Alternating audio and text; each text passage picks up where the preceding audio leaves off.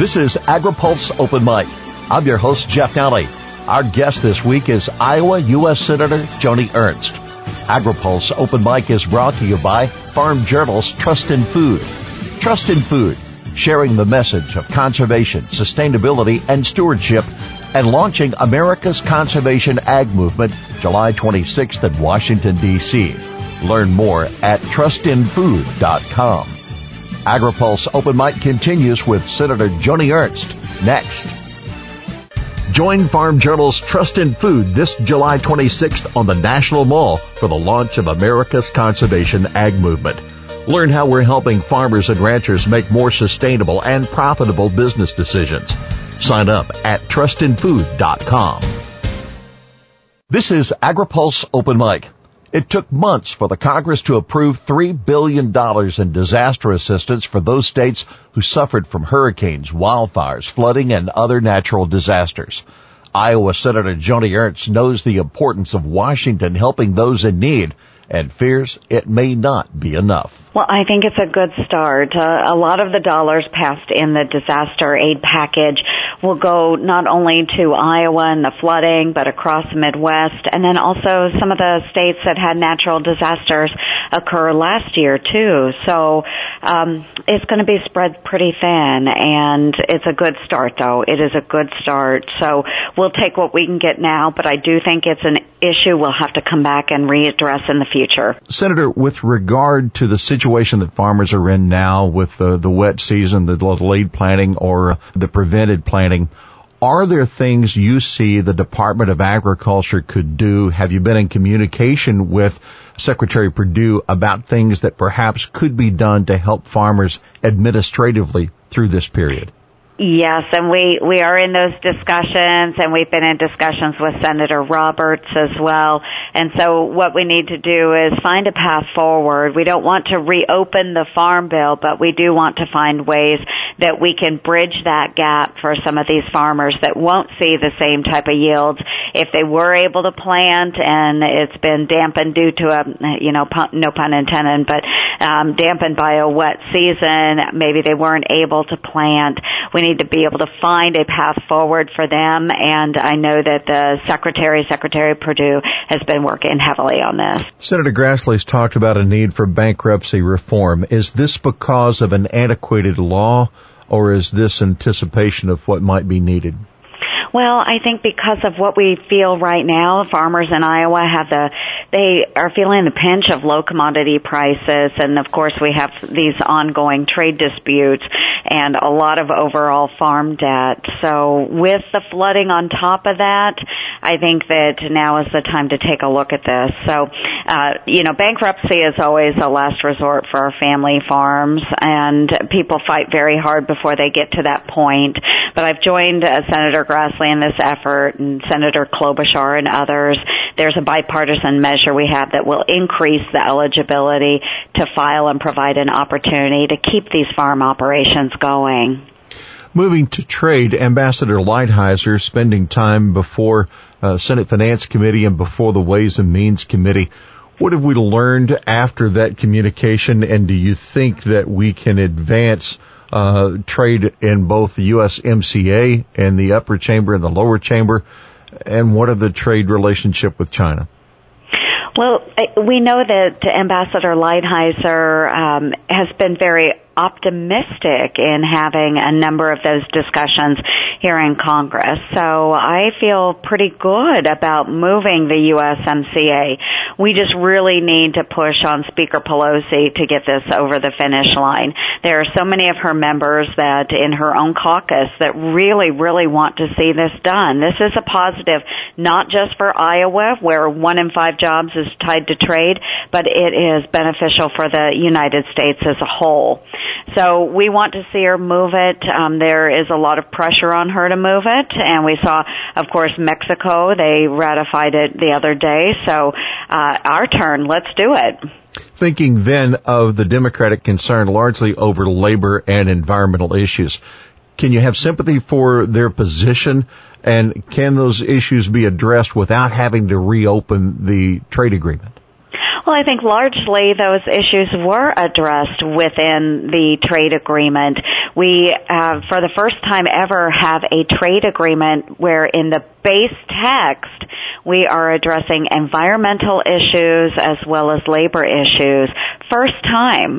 Normally that information will be found in an appendix somewhere.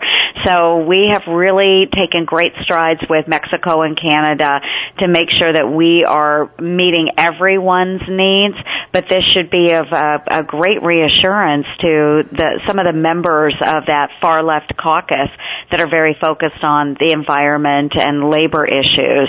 If we don't have this deal, they have nothing. So I would say that this is a really, really great step forward for us. On the sidelines of the G20, President Trump and President Xi are set to have conversation. There is said to be negotiations that will be, or at least conversations to be held before the two of them meet. How has this lingering trade war affected Iowa, and what's been your counsel to the president? Well, it has been really tough. We just need to be honest about that, and farmers are feeling that pain.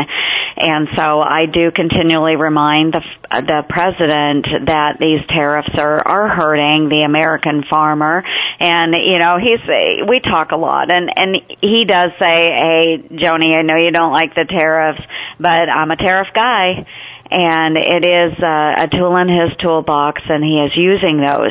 Now, with China, I tend to agree. We have to get them to the table, and how do we do that? It's by putting this pressure on them. But we need to see a trade deal soon. But in a recent discussion with a gentleman from Iowa who does a lot of work with the American Soybean Association, he had basically said that the pinch we are feeling from China and these trade deals, ongoing right now is no different than the hurt we felt from China, say 5 years ago, 10 years ago, 15 years ago. China has been such a bad actor to our American farmer and rancher. So they get it. They say, the farmers don't understand, though, why someone didn't stand up for them before President Trump. Thinking then about the situation we're in, of course, last year without that MFP payment, farm income would have looked a lot different than it did.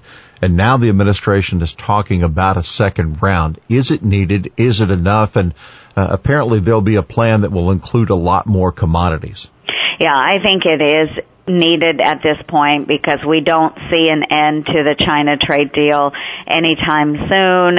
So I think this is going to be an ongoing struggle, I think, for the American farmer. And so while the farmers prefer trade, not aid, if there is a way that we can help them through in the meantime, I think it's a good idea. Ranking Member Stabenow questioned how the USDA through the CCC could afford the $16 billion price tag for the second round of MFP. Will Congress have to approve funds? Well, I think we will have to go back and address this. The president does state that we'll collect those dollars in revenue through increased tariffs on China. So we have yet to see how that is going to work out. But I do think that these discussions and the handling of those funds needs to go through Congress. Some of our competitor nations now are questioning this second round of trade assistance. Is this WTO compatible? Well, we certainly hope it is. I'm hoping that the administration has got the details worked out, and I know that Secretary Perdue has been, involved in these discussions as well. So, we'll see where it goes from there. But, again, we prefer trade, not aid, and the sooner we can wrap up some of these trade deals, I think the better off we will be. You worked awfully hard. There were a lot of your peers in Washington that worked awfully hard to lobby the administration to come together for approval of allowing sales of E15 year-round. That's happened now. The president was in your state recently. What do you say about this long road that finally has come to a conclusion, perhaps?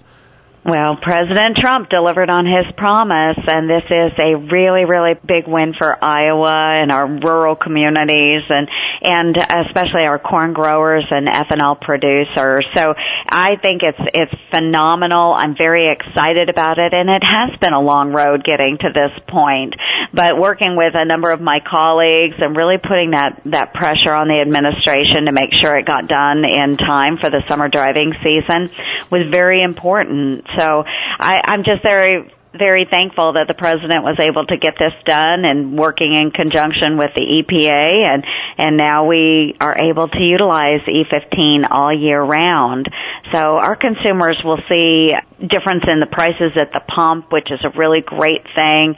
Anything that we can do to save some dollars and put more money in our families' pockets is a good way forward. Is this an issue that will hold up in court, do you think? I do. I know the EPA took their time with this rule. They were very thoughtful about it, and I do think that it will withstand any challenge. One of the farmers who was on the program in Council Bluffs challenged the administration with regarding the waivers that have been offered for those small refineries. And even on this program, Administrator Andrew Wheeler admitted that, yes, there were gallons that were not blended.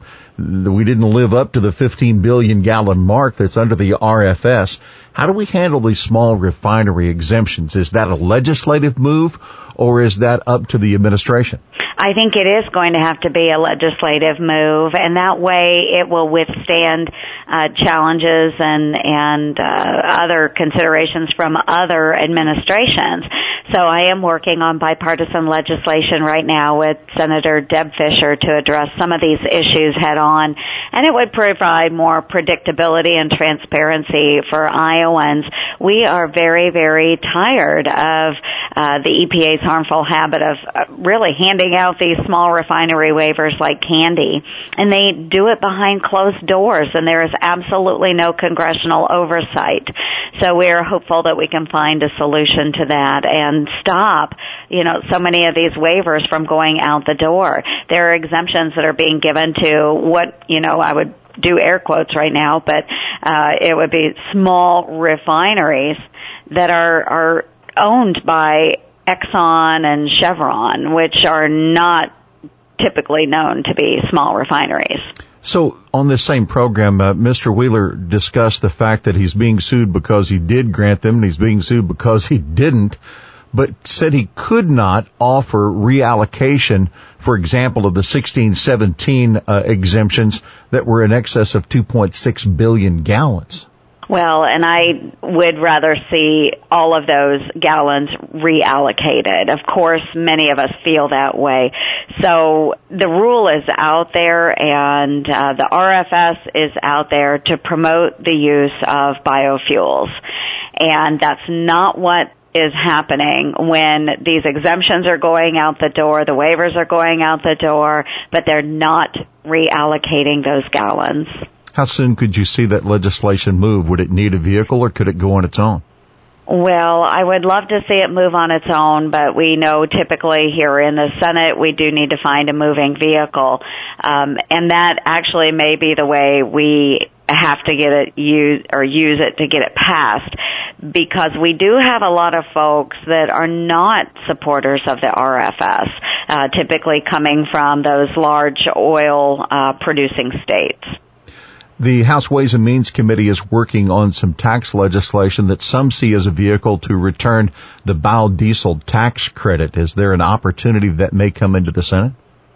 I think that is one of the opportunities that we are looking at, and I do hope that it comes forward and passes.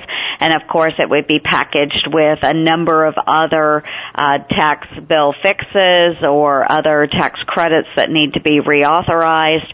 And so that would be a likely vehicle for us to look at. Looking at some of the issues that are ahead for you, child nutrition needs reauthorization. That'll come through the Agriculture Committee. What do you see as the roadblocks or opportunities there? Well, I think it's moving a little slow right now, and that's okay. I know that Senator Roberts and Ranking Member Stabenow are taking a good look at this, making sure that everything is the way it needs to be before it is reauthorized. I'm working on some of my own provisions that would allow greater variety in milk products that could be used for the child nutrition program. We want to allow 2% milk work to be provided for those children.